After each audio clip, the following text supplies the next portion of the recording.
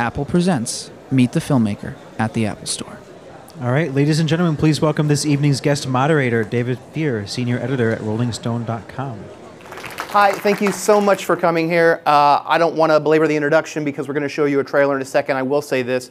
There are few things more wonderful, as far as I'm concerned, than going into a movie cold and walking out feeling like you've just seen something absolutely amazing. I think the only thing that's better than that is when a movie gets incredibly hyped and then you see it and it lives up to the hype.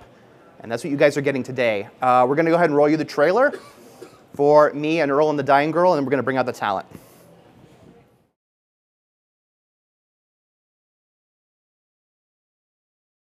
I have no idea how to tell this story. I don't even know how to start it.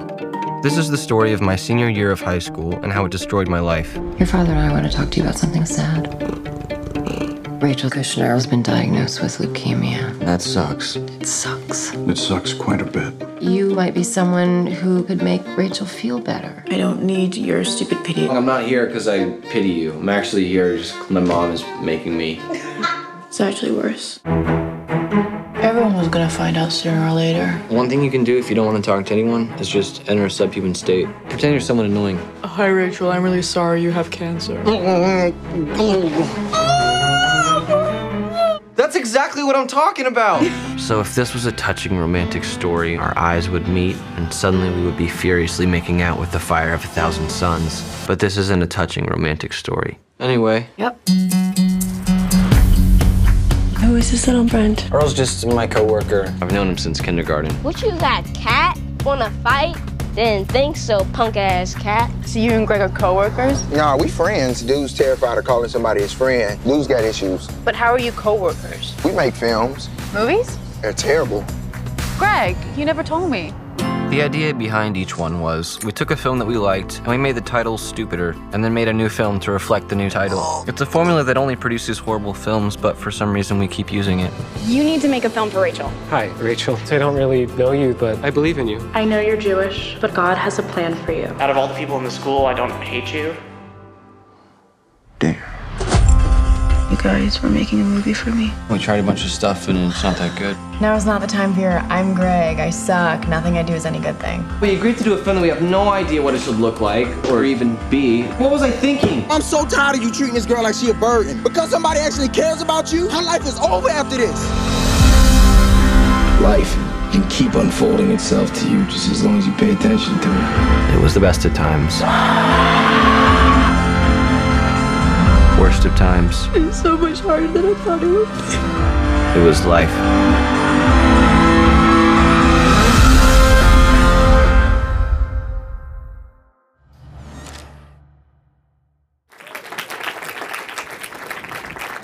Would you please help me welcome to the stage the actress Molly Shannon, the actor Thomas Mann, and the filmmaker Alfonso Gomez-Rejon.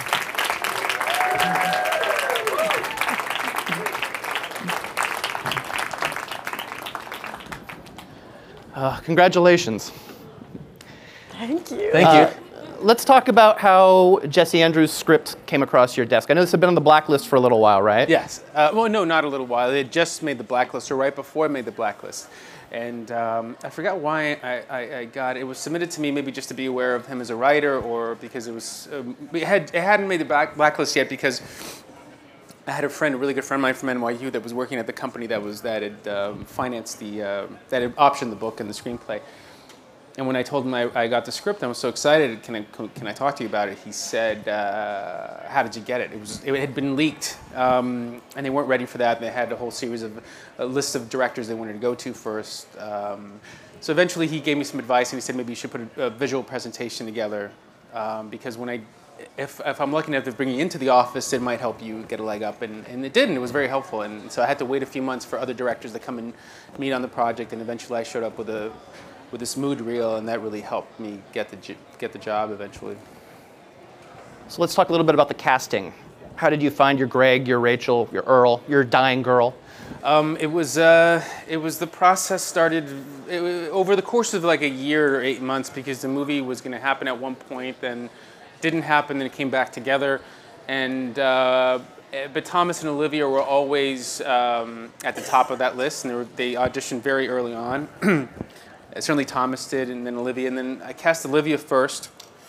Yeah, and then I just loved everything about them because I was after naturalism and realism in the style of acting, and they were able to do both comedy and drama so well, and it made it feel so easy and real. And then Thomas, because I was really. I identified with that character so much that I really had to trust him and go through all these movements in the script, and came back over and over again. Because at first when you start casting, there's a lot of people you're meeting with, and so you read 1 or 2 scenes. Then by the end we're adding more scenes and more scenes. By the end he was reading 30 pages, and I was almost off book at that point. And then he and Olivia had beautiful chemistry together that wasn't romantic, and that was key. And then Earl was the very last person to be cast. The movie almost fell apart because we had no Earl. And then RJ came in and submitted a tape at the very last minute, and it was perfect. And then the adults, I was lucky that all my first choices accepted.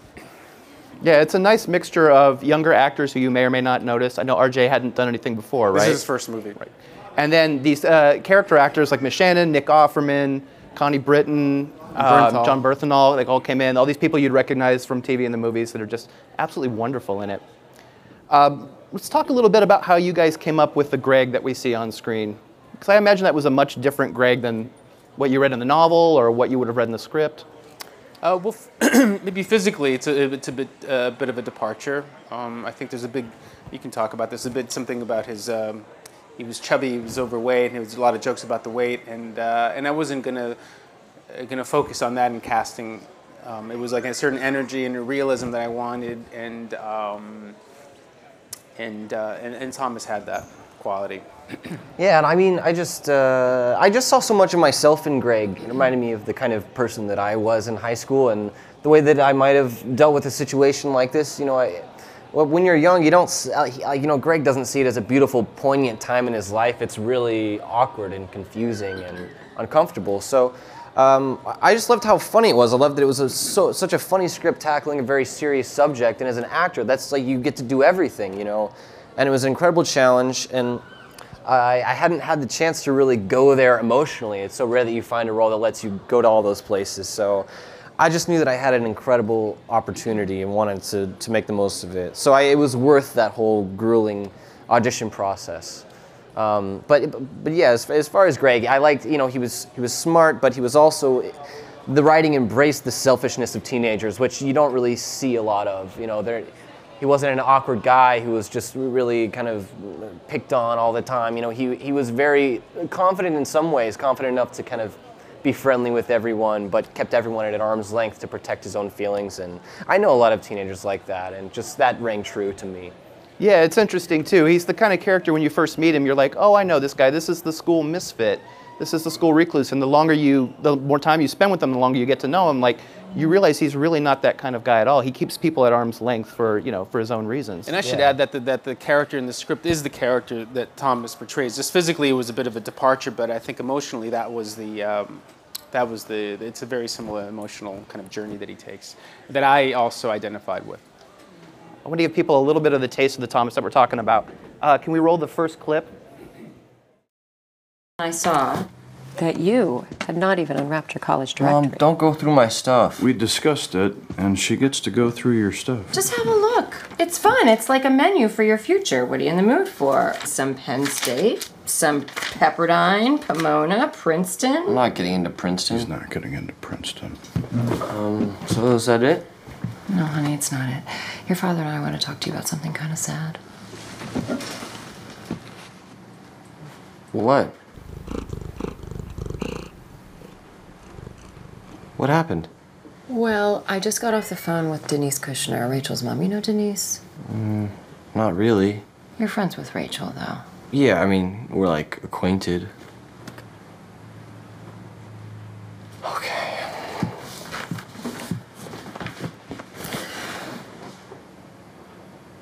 Rachel's been diagnosed with leukemia. They just found out. Your test was today? Tests. I've been there. Oh, God. Is that serious? They're doing all kinds of tests. They're doing everything they can. They just don't know. And that sucks. You're right. It sucks. It sucks really bad. It sucks quite a bit.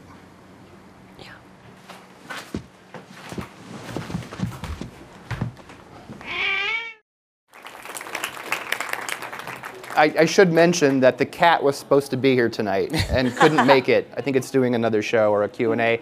If you see better feline acting in a movie this year, I'll eat my shoe. I'm telling you, that cat's amazing. Molly, before we get to you, I just have to ask, there are sequences in this movie in which Thomas's character and Earl remake old movies and do it badly? Would that be a correct way of saying it? Do it uniquely? Yes, how's that? That'll work? Uniquely. I think it's made by two. Well, there's a montage that probably spans 7 years. So they probably started making them 9, 10 years old, and some at 17. And I think they get a little more sophisticated by the end. But but there are going to be some films that are going to be made by 2 10-year-olds, and it should reflect that. Sure, A Sockwork Orange, for example. That was probably 12 when they made that. Right, one. 458 Cowboy instead of Midnight Cowboy. That's 16, 17 years old. Yeah, there you go. Can you talk a little bit about filming those sequences? They're really wonderful. They're just so funny. Ed Burst and Nate Marsh deserve all the credit for those, so by and large, the way that's tended to work with, I would come up with a list, although there are exceptions to this rule, come up with a list of the filmmakers I wanted to pay homage to, and then what films of those would, some of them tied like thematically to our movie, some are not. Some are just juvenile, but some are tied to death. There are some ideas that what could be very visual and specific that would also reveal a lot of their own tastes, and also Nick Offerman, the person who was guiding them into this Criterion journey, you know, and then what could they physically do as two teenagers? Where their costumes have to come from their parents' closets. It all had to feel handmade by these two young boys, and then there were sock puppets. Those started to be created, or stop motion that would continue to. Mainly, a lot of that happened through post production. But then there was a list, and there was a ways. What are going to star puppets? We're going to be star the 10-year-old version of the kids, and would it be acted by Thomas and RJ? Yeah, I mean, a lot of them I think we did like 5 of them the first day of shooting, because we had 24 days to shoot the movie, and so 23 and a half. I think 23 and a half. Sorry. So we just like knocked out 5 of them in a row the first day, and just kind of went around in a van, and it felt like, I mean, I used to do that. I feel like a lot of kids, even kids that don't get into film later in life, do that when, especially now with YouTube, everyone's making videos all the time.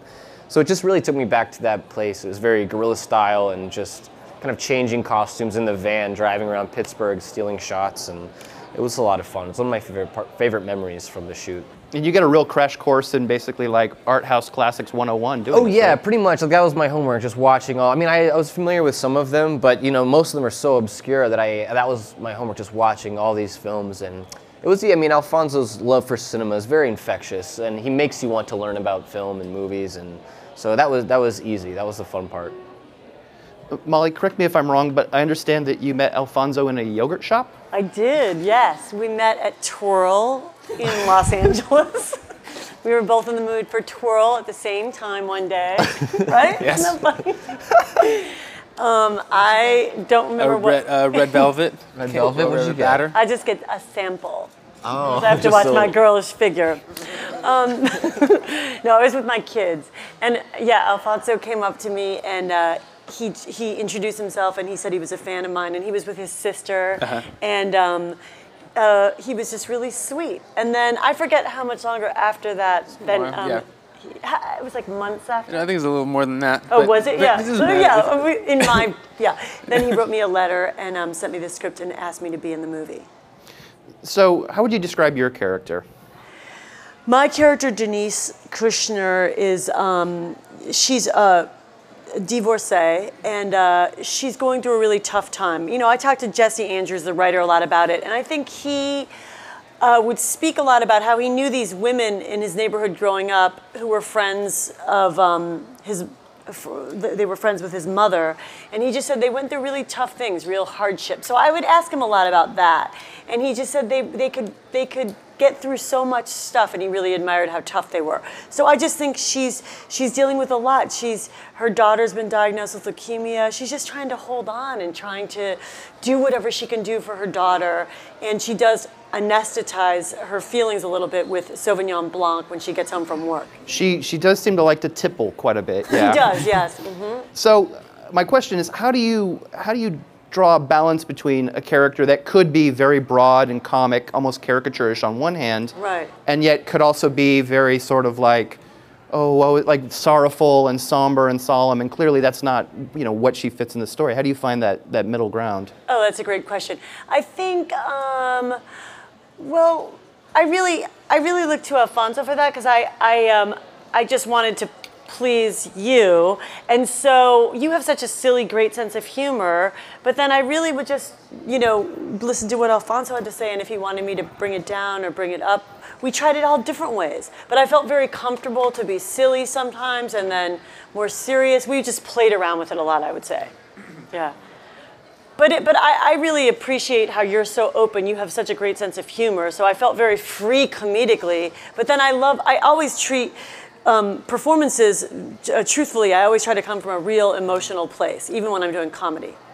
You've said that this made you feel like a young actor again when you were making this movie. It did. It was being with Thomas and Olivia and RJ. It just reminded me of what I love about acting. And I've been in show business for a long time, and so I felt like they were just so excited about making movies, and Alfonso too. And it just felt like it was one of the best experiences of my life. It felt really inspiring, like we were all doing it together. It's what I loved about what first got me into acting. It was the community of people putting on a show. That's all I ever wanted. I was never like interested in just self-serving stuff. I always wanted to be part of a group.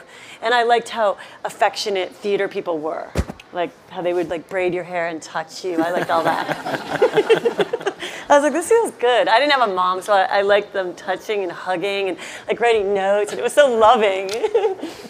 It seems cruel to be talking about this performance and not show them a little bit of it. So let's roll the second clip. This is where you get to see what Molly does.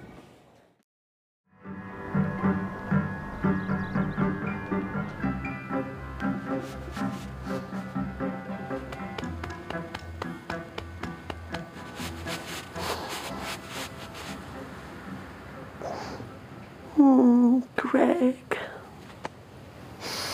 Mrs. Kushner. Denise, Greg. To you, I'm Denise, okay? Oh, okay, good. You're a real good kid, you know that? You really are. You just have a big heart. You're kind, nice. I really appreciate it.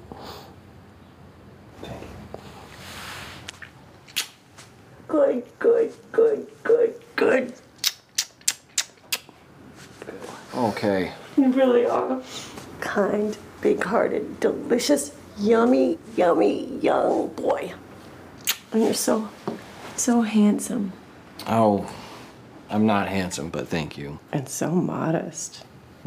I guess I'm a modest mouse. Greg, where do you come up with this stuff? Well, that's the name of a band, actually. Oh. Yeah. Rachel, I got a modest little mouse here to see you. That's so funny. Good kid, thanks. That was, yeah. I saw this movie at Sundance, and as I was watching it, I kept saying, God, this music is so striking, this is so wonderful, and it wasn't until the credits rolled that I realized you got Brian Eno to do the score for this. How did this come about? How did you get Brian Eno? I just told Thomas that is the very first Eno cue in the movie, and because that is Rachel's sound. It's the first time you hear her music. Before that, Nico Muhly did the beautiful original score for the beginning high school sequence. And then, well, we started playing around with it. We used the big ship first in the hospital scene. And that was our last day of production. It was working so beautifully.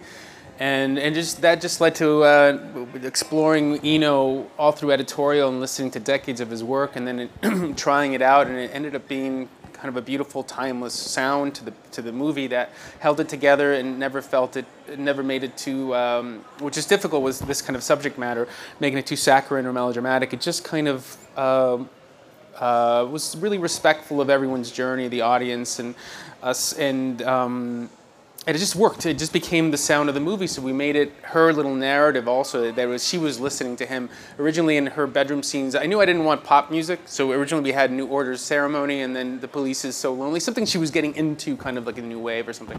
And we swapped those for Eno, and then it became her sound. And that's the first cue. And then we were lucky enough to get the movie to him, and he responded to it and liked the way his music was being used, and then started giving me some emailing me some tracks from his vault that he hadn't released yet, and then by the end was writing original music for us. So it's a combination of some of his pre-recorded older stuff and then brand new music for us. You know, you just brought up the words saccharine and melodramatic, and I know that there's a temptation for people to try and sum up this movie in 1 or 2 sentences, and somebody might respond by going, "Oh, that sounds very saccharine and melodramatic," and it's clearly not. Or somebody could also be like, well, no, it's actually a very self-aware film, and they're like, oh, so it's meta. And you're like, no, not really, no. It's a really wonderful balance between the two, and I guess I'm wondering, how do you strike that balance? How do you do it so that it doesn't become maudlin, and that it doesn't become like so ironic and so like self-conscious that people can't get emotionally involved with it? Well, I didn't. It starts with the script, and the script didn't have that. And then the casting of actors that made it lifelike. They made it that were able to balance the sweet and the sour together, and the bitter and the funny and the sad, everything in a way that made it feel effortless. But there were always. You look at Molly's scene. There's so much going on within one scene. What her eyes are saying, and then what she's trying, her playfulness, and the little Mrs. Robinson, and it turns again on her. It's like a wonderful little masterclass. That's an actor that was able to do that was what the whole movie was trying to achieve, and you hope that you pull it off because you wanted personally an authentic experience. What I wanted to get out of this movie, what I wanted to learn from this movie, what I wanted to go through this movie, you wanted to feel in a way that you didn't feel it was manipulated. And you could ruin that with the wrong sound. And sometimes it's just silence was the best way of achieving that, to be respectful of the audience too. So the hope was to achieve that, and you'll have to decide if you see the movie if you felt like we didn't. There's a scene in the middle of this movie. It's I believe it's a single take. It's the two of them in a bedroom, and it's basically a conversation that I think it goes on for about a good 7-8 minutes. That is just one of the most extraordinary things I've seen in a movie in ages. And it's exactly what you're talking about. It's trusting the audience. There's not a lot of sound. It's just 2 actors carrying the scene, and it's them actually talking to each other and listening to each other that has to carry it. And it just sticks the landing so beautifully. Because of their performances, but yeah. Thank you. It's definitely the scene that I'm the most proud of. And it's so rare that a director trusts you enough to just let you live in a space for that long without cutting.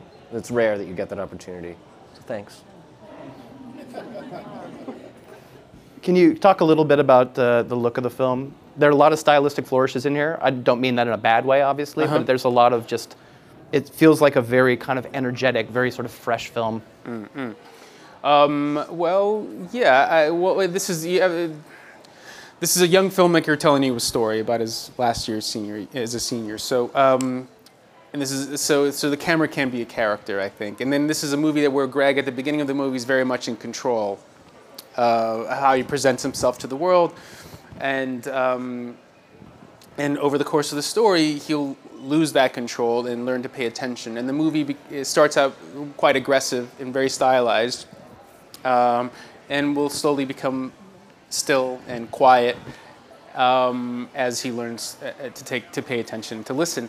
So that was kind of in broad strokes what Chung Woon-chung shot the film, what we were after with the film, and again, very handmade, not unlike the short films. And I should say, I always go back to, because I will always feel like a PA, so I would hate to take credit for other people's work. Some of those short films, some of them were scripted, some of them our producers will have an idea, but we all contributed to that. I want to make that clear. But again, the whole movie had to have the spirit of those little short films. So it had to be, very, very handmade. And but again, it was very stylized, in control. And as he loses control and starts to learn from her, and because of her, have the courage to show his true self, and then find his his own unique voice as a filmmaker by the end. So that was kind of the journey and what were the rules that we tried to stick to while making the movie, but that's a longish short answer-ish.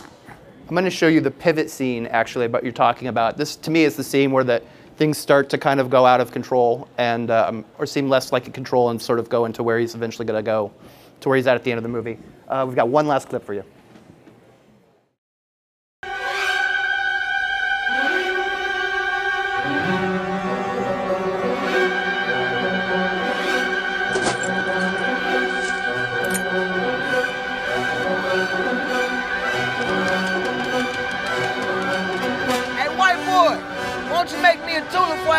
Come down there and eat your face. but no, for real, can you make me a tulip? Oh my God, am I on set right now? Oh my God. Ah, I can't take it. Action, cut. Madison, why are you here? Rachel said that I could find you here and your phone was going straight to voicemail. Probably because ain't no good service down there. But I had to get here because I had to let you know. So I was visiting Rachel and I was giving her a card and she was watching one of your secret movies. Oh my God, wait, did you see any of it? No, she turned it off immediately. It was good, it was good. You know, you were both Japanese and Earl beheaded you, but then she like turned it off. But I had a brainstorm, okay? I had an amazing brainstorm. I realized you need to make a film for Rachel. What do you think? It would be like her favorite thing in the entire world, and it's like the most important thing you could do. You have to do it. Yeah, word. Word?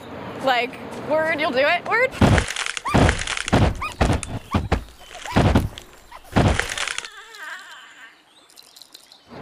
Yep. Oh my God, awesome. Okay, well, I can't wait to see it. Okay, I gotta go, but, cut! That's a wrap. Rolling. So that's a key moment because he's going to have to learn how to make a film for someone else, not just for himself.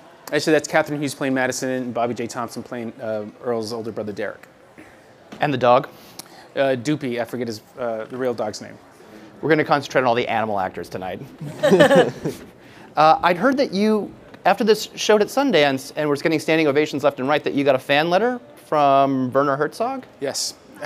I can only imagine what that's like, getting a fan letter from him. It was actually, yeah, he was invited to a screening, and then I got an email from him and then he invited me over to his house for coffee, and we spoke for a while. It was very surreal.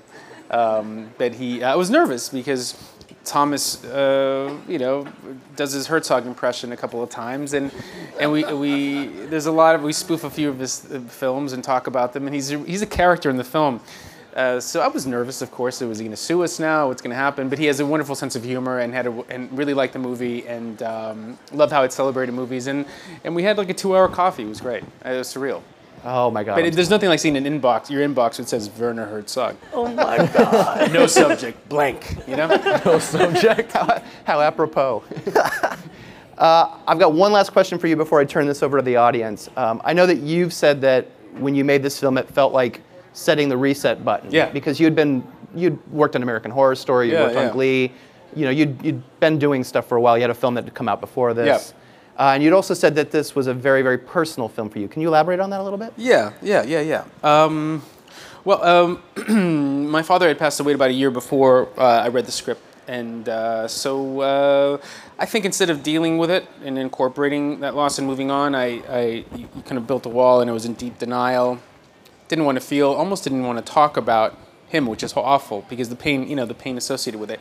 So I was just shooting, and I love being on set. I love shooting. I love being really expressive. American Horror Story really allowed me to have fun and experiment. But I was drifting, I think, from the films I wanted to make. And this, when I read the script, which is this beautiful gift, I think, that Jesse wrote for me, I saw a way to take Greg's journey and then make a film that expressed my love, and then be able to.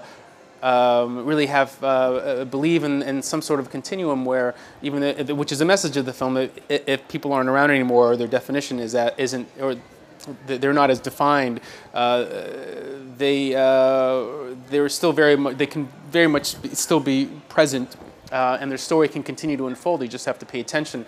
And I learned to believe that and to listen, and then my father is very much alive now, and I keep that dialogue and going and hearing the stories, and it just continues to unfold. So that's why it was a reset button, because not only is it a reset for me as a son and a man, moving forward, but also it brought me back to the kind of films that I wanted to make, and I think in some ways, like Greg at the end, I feel like I'm finding my voice, and that the journey is just beginning. So that's why it was special on so many levels. We're going to open this up to your questions. Hi, everybody. The film looks great. I can't wait to see it. It seems like a central theme is how, watching movies can be so cathartic.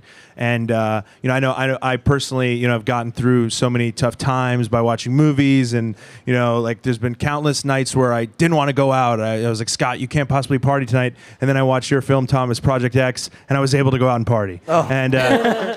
But on a serious note, I was wondering if you guys could all share, not so true, that's true though, I love that film, but if you guys could all personally share a story about maybe, a time in your life where a specific film got you through a tough time, whether it was a theme in that movie or just specifically, maybe just a random day that you saw a given film that had nothing to do with what you were going through, but the enjoyable experience kind of just got you through it. I'll say Breakfast Club when I was 12, and Anthony Michael Hall in that wonderful. There's one specific scene, but in that film was the first time I saw myself represented on film, and I was a Mexican kid from the border. It had nothing to do with this guy in Chicago, but his pain and who he was, and his kind of the subgroup that he belonged to in high school, I felt a deep connection there. And this is the first time I heard someone kind of speaking the way, not that I spoke but the way I thought, and expressed himself so beautifully. And his performance is also the first time you see those high schoolers being treated like adults and never spoken down to, and the naturalism of all those performances, especially his, was one that comes to mind, but many more. I guess I've always been drawn to movies about outcasts, and coming of age films were just always, it's still one of my favorite genres, but I'm trying to think of a specific time, but I was a late bloomer. Like I'm still, I still look very young, and when I was 13, I looked like I was 10, and I remember Little Miss Sunshine came out, I think I was like 13 or 14, and I just remember really identifying with Paul Dano's performance because it's silent for most of the film, but he was doing so much, and just it was so inspiring. Just as someone who was kind of just figuring out that they wanted to be an actor, it was right when I started doing theater and kind of figuring out who I was. And his performance really spoke to me. And there's that scene where he finds out that he's colorblind, and he just sort of loses it. And I was just really, really moved by that particular performance. But that movie in general was, I don't know, it was really, it stayed with me, and I had never seen a movie quite like that. That was still when like dramedies were new to me. I didn't really understand that genre yet, but yeah, that was a big one for me. Wow. Gosh, I have so many. I would say for big female performances, broadcast news and Terms of Endearment. I remember just being like, wow, Shirley MacLaine and Deborah Winger, and the way James L. Brooks wrote and directed, and William Hurt and the ensemble and character-driven comedy. And I loved also Lasse Hallström's My Life as a Dog. That's great. And this other movie called Ponette. It's a French film about a little girl who loses her mother, and her mother comes back as an angel. That was such a favorite movie of mine. And Martin Scorsese's The King of Comedy. Oh, but and then this other movie called The Lover. That was just like, did you? Yeah, there are two, The Lovers and The Lover. Which one? Lover. Spanish? No, Chinese. Oh, that one. Yeah, The Lover. Yeah, that Lovers one is the Spanish. Yeah. That's great. Yeah, it's so great. That just, I would say that and Ponette were just such emotional movies for me that I felt really connected to in My Life as a Dog. And Mean Streets too. That was the first time I saw like this Catholic kind of all that iconography. That was not that it was around. My parents were actually quite liberal, but high school with nuns and that whole. This is the first time I ever saw it documented in a contemporary setting. And then I really saw myself in Charlie. It was interesting. That was the beginning. That became the obsession with Scorsese. Hi, it's not actually so much a question. I saw the film, and I think it's the best film I've seen in as long as I can remember. It's outstanding. emotional and heartwarming and uplifting and meaningful and artistic. And I just want to thank you, all of you, for doing this great film. Thomas, I thought you were magnificent. Oh, thank you. The way, as you've been bringing out, the way the deeply artistic and poignant theme was portrayed with all the humor. It was just, it's what life is, you know? It's like that's what we're living, is this tragic comedy. And so, anyway, thank you. It was magnificent. No, thank you. Question for Alfonso. I read the profile in Variety recently, and I thought it was a really great story about your path in the film industry and doing PA work and apprenticeships for other directors to get to where you are now. And I thought it was good because I think with filmmaking being so accessible to kids nowadays that every kid expects to graduate and then their first film destroy Sundance and have instant success. I thought that was going to happen. Yeah. So but I thought that was a really good story, and I was just wondering, like, I know there's no such thing as like a crummy job. Every job gives you experience. But if you were giving advice to a kid that was coming up through the ranks today, what are the best crummy jobs for a kid to have that will give them the best experience working their way through the ranks? I've had so many jobs. I don't even know where to start. I mean, I started storyboarding, and that was very valuable because you storyboard for other directors that are either seniors doing their senior theses or other directors that are more accomplished, and you get to see how they work. And sometimes I would on Casino, when I was working for Scorsese, I would do my own doodles on the sides, a little script size of the day, and then compare how his approach was infinitely better, you know, obviously. But you see how, you know, not that I would ever see the world through his lens because it's impossible, but it shows the kind of the discipline, how simple sometimes even his most design sequences can be, and how when he knows when to move the camera and when not to move the camera. But I've done I love working for the art department. I've worked with some incredible designers, even just driving trucks, you know, craft service. You know, the things I got something. I try to find, even when it was hard, the good in every job. Honestly, I mean. Not that I would advise everyone to work in every position until you finally be able to get in the director's chair, but it's a hard one because you know, through craft service for construction crews, I met Mel Bourne, who had designed some of my favorite Woody Allen movies, and it was his last movie. And you get great stories, and you get to ask him questions about Woody, or Lamette, which was the film that he was designing. But one crummy job that you would recommend they do, well, hopefully no crummy jobs. If they're lucky, they get a film at Sundance right off the bat and avoid all that.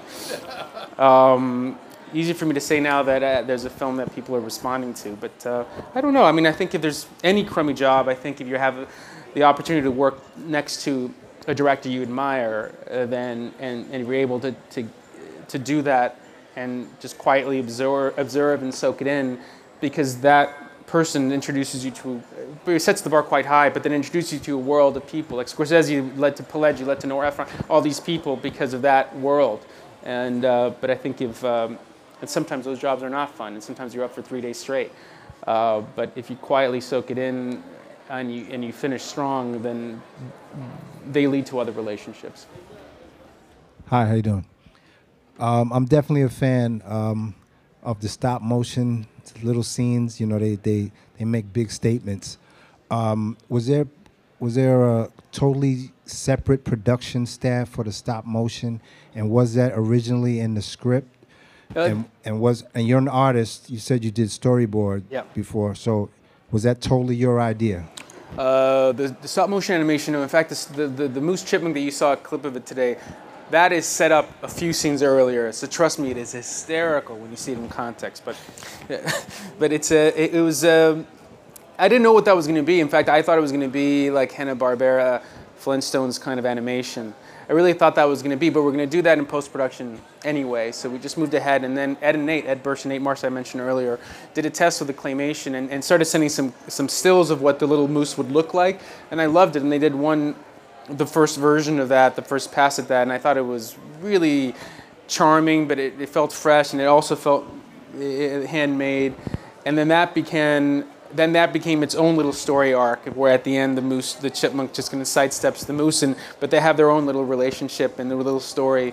But that was, and then there's an earlier scene in the film that you haven't seen it, but I assume you haven't seen it. But in the film, early in the film, at the beginning, there's this thing called the Fortunate Unfortunate Man, that was going to be live action with Thomas and Earl. We ran out of time. So at some point we had a little money left over. Maybe we'll come back in the winter and shoot it with our actors, or shoot in LA or something. Or we just delete that section and just go right to the high school sequence. And then when I saw that stop motion, I said, well, I sent them the storyboards for that original sequence, and then they did that as well. So then stop motion just became a motif we began to explore throughout the film, and it became a character, an element. Hi, thank you for being here. Big fan of guys'. So my question was, I know that everyone kind of gets something out of this movie when they see it, and so as viewers, you know, they have a certain sense of what it is after they see it. Actually being a part of it and being in the film, what did you get out of it, since it's kind of like a comedy but a little darker, and you know, so many different genres and emotions? I mean, what did you really get out of it from actually making it rather than just seeing it? Well, for me, it's just, it was a whole new experience for me as an actor. I had never been asked to like go to these emotional depths before, and it's so rare that you find the opportunity to do that. And I feel like this movie opened me up emotionally. I'm not someone, I was never that emotional. I never cried when I watched the movie, and then whatever this movie did for me, it was like this turning this valve open, and I like reached this new point of empathy that I hadn't really understood before. And it was just about kind of understanding through someone else's story, really, through Greg and Rachel. I was living with, you know, inside Greg, and it wasn't necessarily about recalling something that happened in my life, but more about just empathizing with these characters and going through it with them. And I feel like I grew up with Greg, and I realized, you know, a lot of little pieces of myself in him. And anytime you see someone that's less than perfect, you know, that's, you know, especially someone like Greg, when I read the character, you recognize parts of that in yourself that you feel like you want to work through it, and you want to figure out why you are that way. And it's an abstract thing to explain, but I just felt like I grew a lot, and it opened me up emotionally, and now I cry when I watch movies. Working with Alfonso was an experience I've never had with a director. He really makes it feel like this collaboration, like a team effort, like we were all in the same house, and there's something going on downstairs, and then upstairs he's shooting something else in the bedroom, and like, come in, or, Thomas, you go. Okay, now Molly, come in. And you can just make stuff up, and he's like, that's really good, and now try it like this. It just felt like the most creative experience I have ever had in my life. And then like I go put makeup on in the bathroom, we're all in the same house, and we're talking and hanging out on the porch, and it just is like, I can't even describe how fantastic it was. It just felt so special. I feel so lucky. I feel like Alfonso is like a force to be reckoned with, and we all feel that way. There's really nobody like him. He's like untouchable. And then getting to work with Thomas and Olivia and RJ, we would just have fun. Like, we shot at the hospital all night, and we would lie on the beds during the break and just talk about relationships. Oh my God, yes. It was like 5 o'clock in the morning. We'd like sleep and then talk more about relationships. You're so good at getting information out of people. People really open up to you. Oh, good. Yeah. I'm genuinely curious, so that's good. Yeah. But so I just had such a joyful experience. And to me, other than I also grew up with Greg, like Thomas, for all the reasons I said earlier, but it really gave me faith in the system again, brought back that feeling of, and I owe a lot of that to the producers who created an environment that inspired freedom, where I felt safe, then in order to make them feel safe and creative. And it was very intimate, minimal crew, no video village, no trailers, everyone was living with each other, and I think you feel that. I think that love, and that is quite tangible, I think. And also that to feel that kind of support all through until the release of the film is extraordinary and new for me. Thank you so much for sticking around. Thanks so much for coming. Thank you, guys. Thank you for coming.